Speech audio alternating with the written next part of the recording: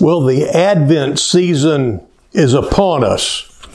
And the Advent season also happens to be when Christmas shopping really gets hectic, doesn't it?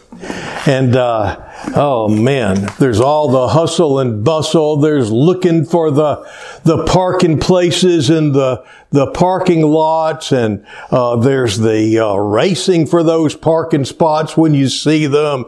And there's people getting mad at you because you beat them to it. And even though you were nice about it, you would have took it anyway and all that sort of stuff. You know, it's just a time. Actually, I must say this year, I have found people being more considerate and pleasant in the stores than I have in the last several years. We've had people just strike up pleasant conversations with us while we were shopping.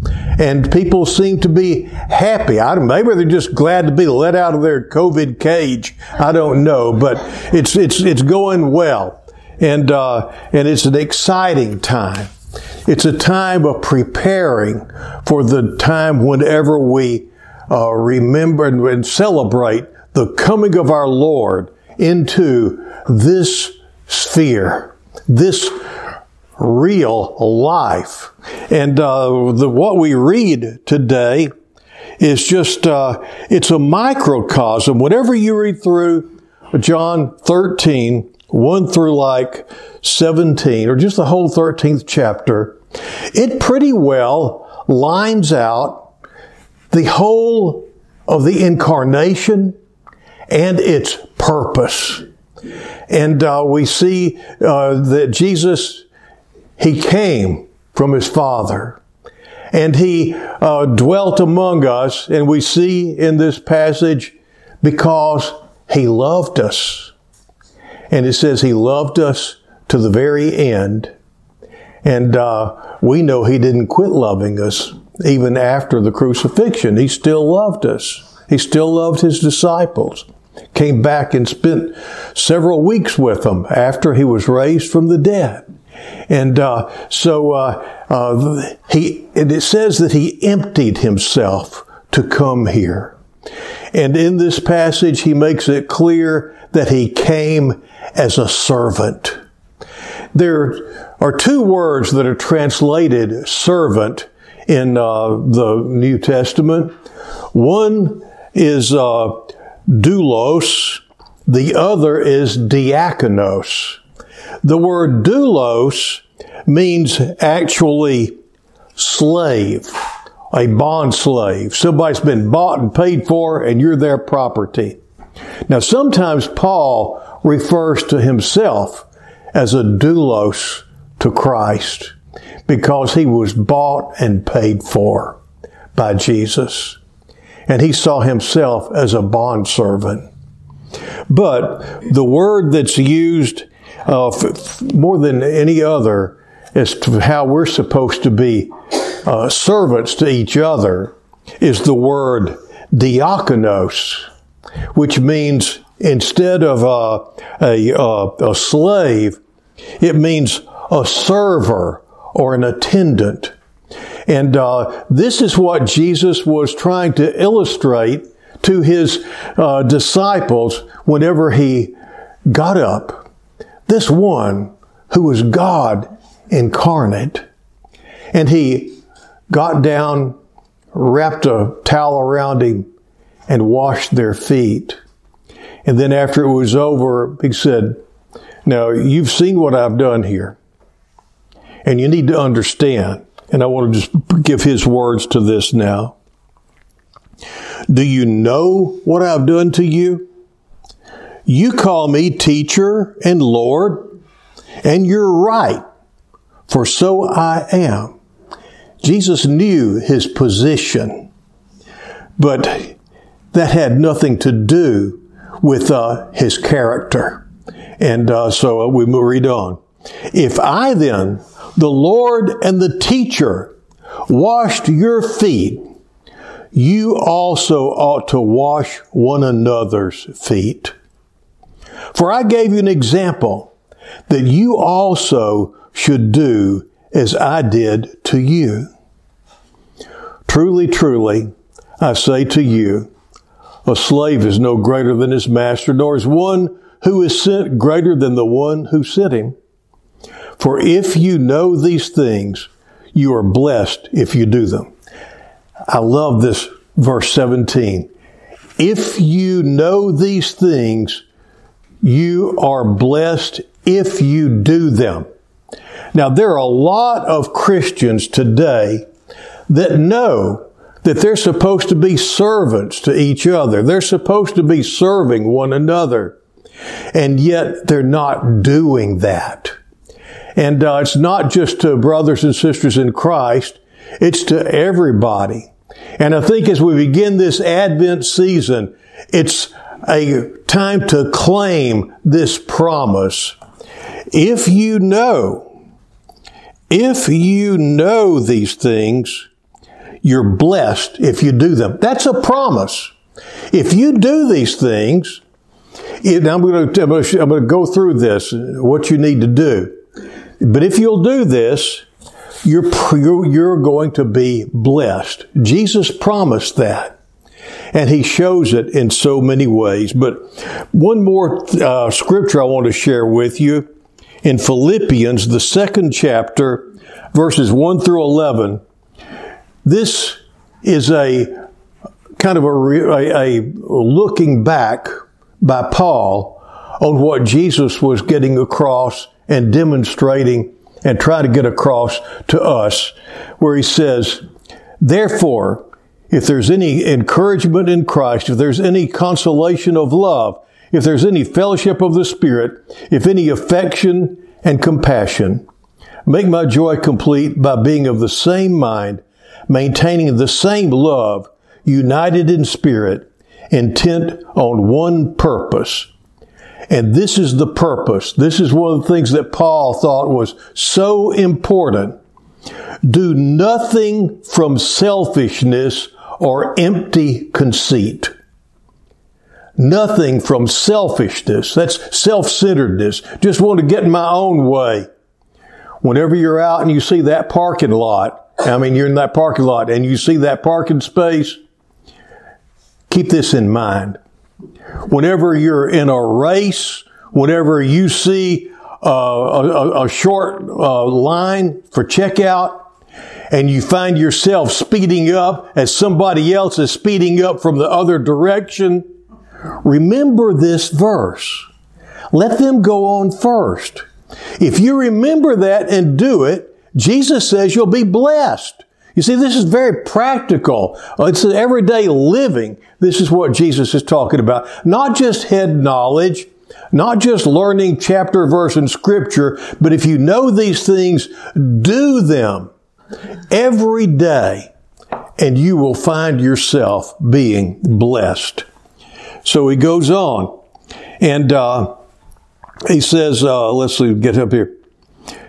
Nothing from selfishness or empty conceit. Do not merely look out for your own personal interests, but also for the interests of others. Have this attitude in yourselves, which was also in Christ Jesus, who, although he existed in the form of God, did not regard equality with God a thing to be grasped, a thing to be held on to and waved around. He knew who he was, but he didn't he didn't flaunt it. Do not merely look out for your own personal interests. Have this attitude. But listen what he did. Emptied himself, taking the form of a bondservant. Now that's the word doulos, the form of a bondservant, and being made in the likeness of men. Being found in appearance as a man, he humbled himself by becoming obedient to the point of death, even death on the cross. For this reason also God highly exalted him and bestowed on him the name which is above every name, so that the name of Jesus every knee will bow, and those who are in heaven and on earth, and that every tongue will confess that Jesus Christ is Lord, to the glory of God the Father. He humbled himself. He humbled himself when he got down on his knees and washed his disciples' feet. His position was secondary. His concern and his love for people was first.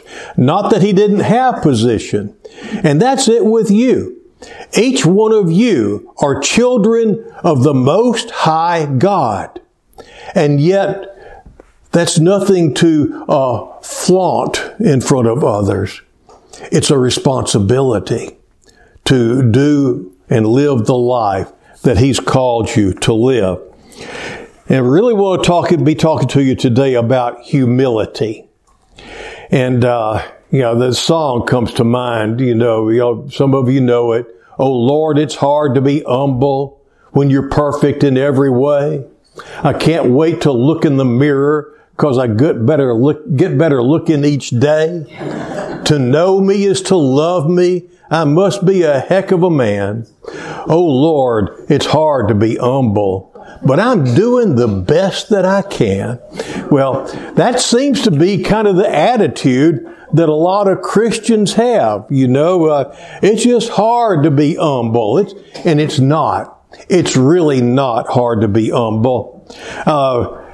Distinction there's a difference between humility and humiliation. For many, many years, just was of the ilk of people that grew up in a time when men did not wear pink. Men didn't wear pink shirts. Men didn't wear pink pants. Men didn't wear pink ties. And then one Men's Day, when I had been invited to preach at a dear brother in the Lord of mine's church, he was the pastor of a CME church, which is an African American denomination. And I was so honored he called me to preach. And so he had all the men, it was Men's Day, had all the men gather in his study. And then he was talking and he was passing stuff out. And he said, Joel, let me see that tie. And he said, that's a good looking tie. But today we want you to be one of the brethren. And he handed me a brand new pink tie. Oh, man. And I started to politely decline it. And then I looked around. And every one of those men was proudly wearing a pink tie. Now, Reuben, my brother in the Lord, I loved him. And I loved all these other guys in this room. And so, instead of being proud and declining, I humbled myself. And I took off my tie and I stuck on that pink tie. Now, that's humility. When out of concern and consideration for others, you set aside your own preferences and maybe past convictions in order to show that you love somebody and you care for them. So I put on that pink tie, and then whenever we gathered, we were going to process in. And I was used to processing in. This was back when I was at the Woodlands Methodist Church, and we processed in with the choir. The choir would come in singing, and we preachers would bring up the rear. And so I was used to doing that, and we would just biddly bop in. And but as they gathered there, again the men huddled at the back of the church at the door before they went in, and they'd look at me and then they'd talk, and they'd look at me and they'd talk, and quite a discussion about me, I could tell. And so finally, they had us all lined up, and they said, Joel, we've decided you need to be right here, and put me on the very end. I was the last one in. And so, okay, that's about where I was in my church every time. So, we're lined up and went around the corner, and I noticed this line was moving awful slow. And I couldn't understand. I said, man, the choir's moving along there. Just get right on in there. What's going on? And just before I stepped up to the door, it hit me what was going on. And I looked, and here's this line of men, and they are strutting as they come down the aisle. And it looked so cool. And they were strutting to the music, and it was really impressive. And so, what do you do? I mean, I couldn't do that. I didn't know how to do that thing. So, but what do? Just like in the song, I did the best that I could. So, I'm just bringing up the rear, just coming down the aisle, trying to wave with the rest of them. And, we made it in there. We got through it all. On the way home, my children started making fun of me. It turns out that one of them had mentioned during the service when they saw these guys coming down strutting wearing pink ties, and said, "Oh, Mom, I'll just die if Dad's wearing a pink tie." And the other one said, "I'm really going to die if he's trying to strut, So here I come strutting, wearing a pink tie, So we're just coming down the aisle there, and anyway, and so they're making fun of me. And so I just said, okay, in that situation, what else could I do? And one of them said, well, apart from back over flip, I just can't think of anything else you could have done. So, but anyway, you see,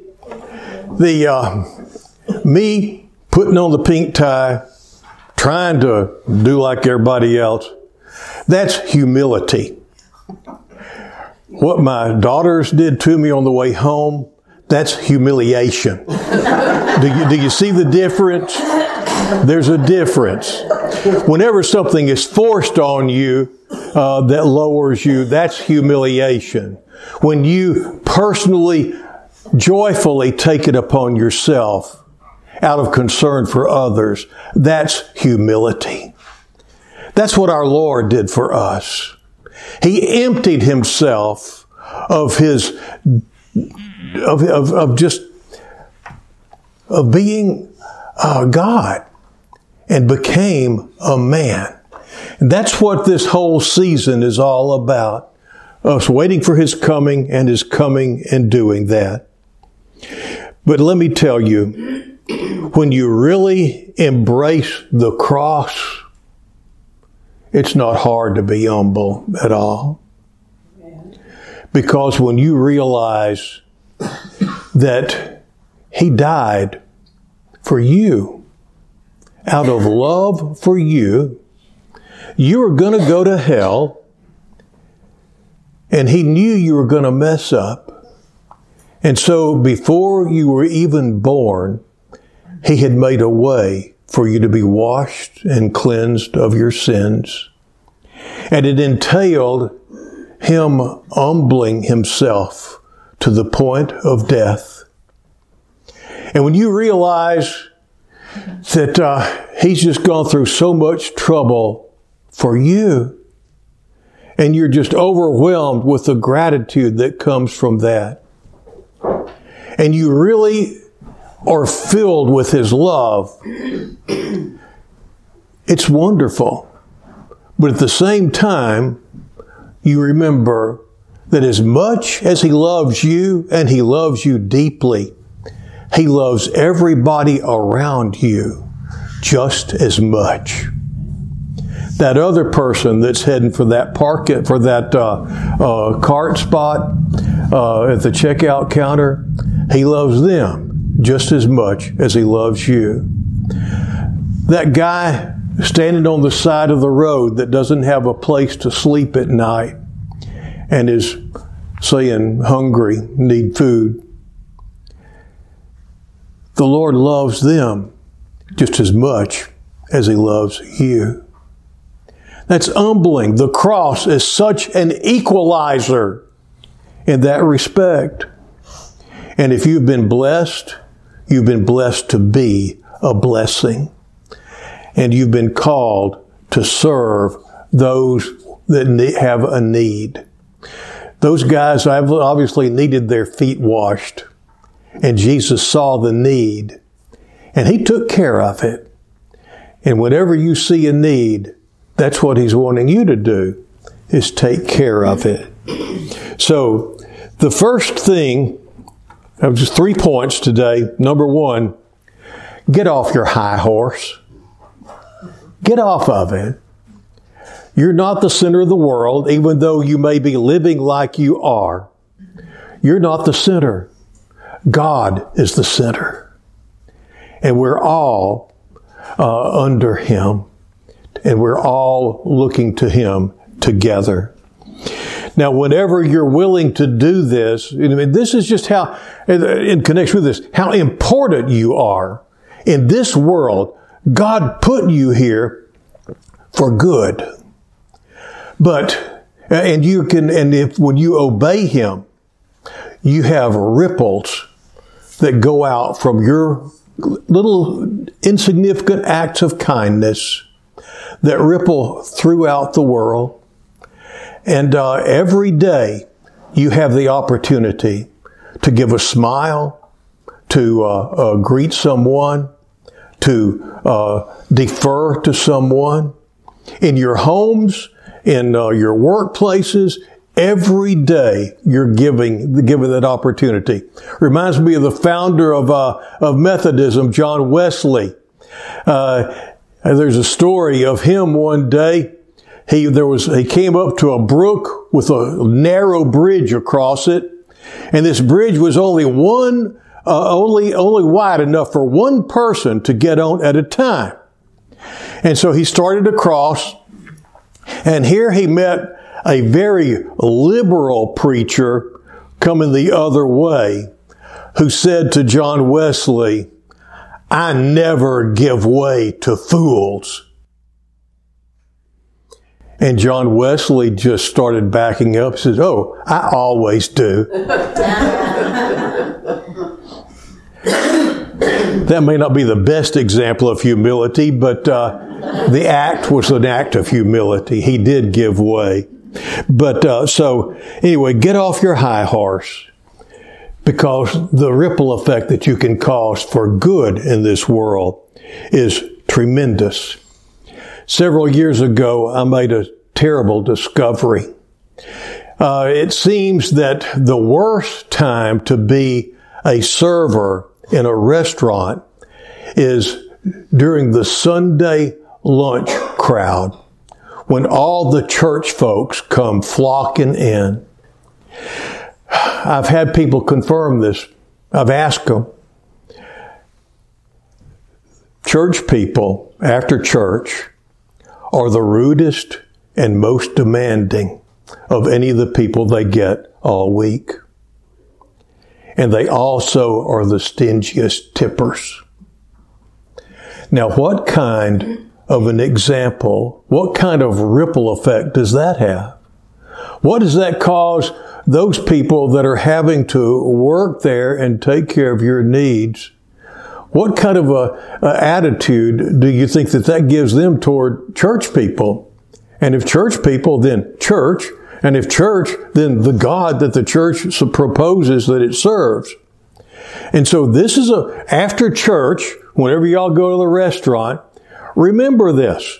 It's a place to put into practice things that will bring blessing to you. Sharon and I try to get the names of our servers and call them by name. And we have one lady in one restaurant that we have become so close that she hugs us when we come in. And when we just go in there to grab something that we've ordered online, she asks how the other of us is doing. And so this is it's just a small act of kindness just showing that you have respect for other people. It makes a difference to those servers. Many of them are single parent moms who are doing the best they can to take care of their children, and they're just trying so hard.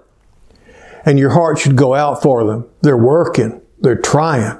So anyway, that's enough of that. So, another example of the ripple effect. Mike Warnke was a Christian comedian. At one point in his life, he was a Satanist high priest. He did not live a good life at all. And then he got drafted, and he was going off to boot camp. No, he wound up beating the draft and going and joining. He went into the Navy, I believe it was, but he was being shipped off to boot camp, and he wound up being in a room with two other guys, and they, it turns out, were devout Christians, and they discovered right off that Mike just hated Christians. He had nothing to do with Jesus. And so he would just make fun of them. He would try to get their goat, and all they would do was serve him. They'd make up his bed. They would polish his boots. They just blessed him. They returned cursings with blessings all the way through. And then the last day, one of them came up to him and says, "Mike, you got to let me tell you about Jesus." And Mike Warnke took this guy, grabbed him, and just threw him across the room so hard that when his head hit the lavatory, the ceramic lavatory on the other side, he hit it with his nose, and his head bounced off and just broke his nose. And he was laying there on the floor. And Mike said to him, "If you ever mention the name of Jesus to me again, I'm going to slip up on you while you're asleep, and I'm going to cut you open like a Christmas turkey." And the guy said, "But Mike, I've got to tell you about Jesus." And he said, "Why?" He said, "Because I love you, Mike." And Mike said, "You're laying there in a pool of your own blood from a broken nose that I gave you, and you're saying you love me?" And he said, "Yeah, that's right." And he said, "Well, then what is love, smart guy?" And the guy reached up and he wiped the blood off his face. He held out his hand. He said, "Mike, Jesus loved you enough to go to the cross and to bleed and die for you. And Mike, if you're good enough for Jesus, you're good enough for me, man." Mike said he'd had a lot of arguments against Christianity up till that moment. And then they were all gone. And that night, he knelt in a closet, a mop closet at Navy boot camp. And he said, "God, make me like them." He didn't know that he was saying, "Come into my heart and dwell in me," and all this sort of stuff. That's all he knew to say was, "Make me like them." And God honored that prayer. He did. And Mike Warnke wound up changing many, many lives through his life because of a couple of guys in Navy boot camp that just loved him in spite of himself. What those guys did was they practiced humility. They loved him and they served him. And that's what we're called to do to everybody around us. The next thing, besides getting off your high horse, do what he told you to do. do what he told you to do. He says, if you know these things and do them, you'll be blessed. And you will. And there are results if you do. And the results will be blessings to you, and there'll be blessings to others as well. And those little acts of kindness wind up giving hope to others that may have lost all hope. And more than anything else, if you'll live your life like that, when you lay down at night to sleep, you'll know that someone is there in the shadows and they're smiling because you did this to the least of one of these, his brothers. In the name of the Father, Son, and the Holy Spirit, amen.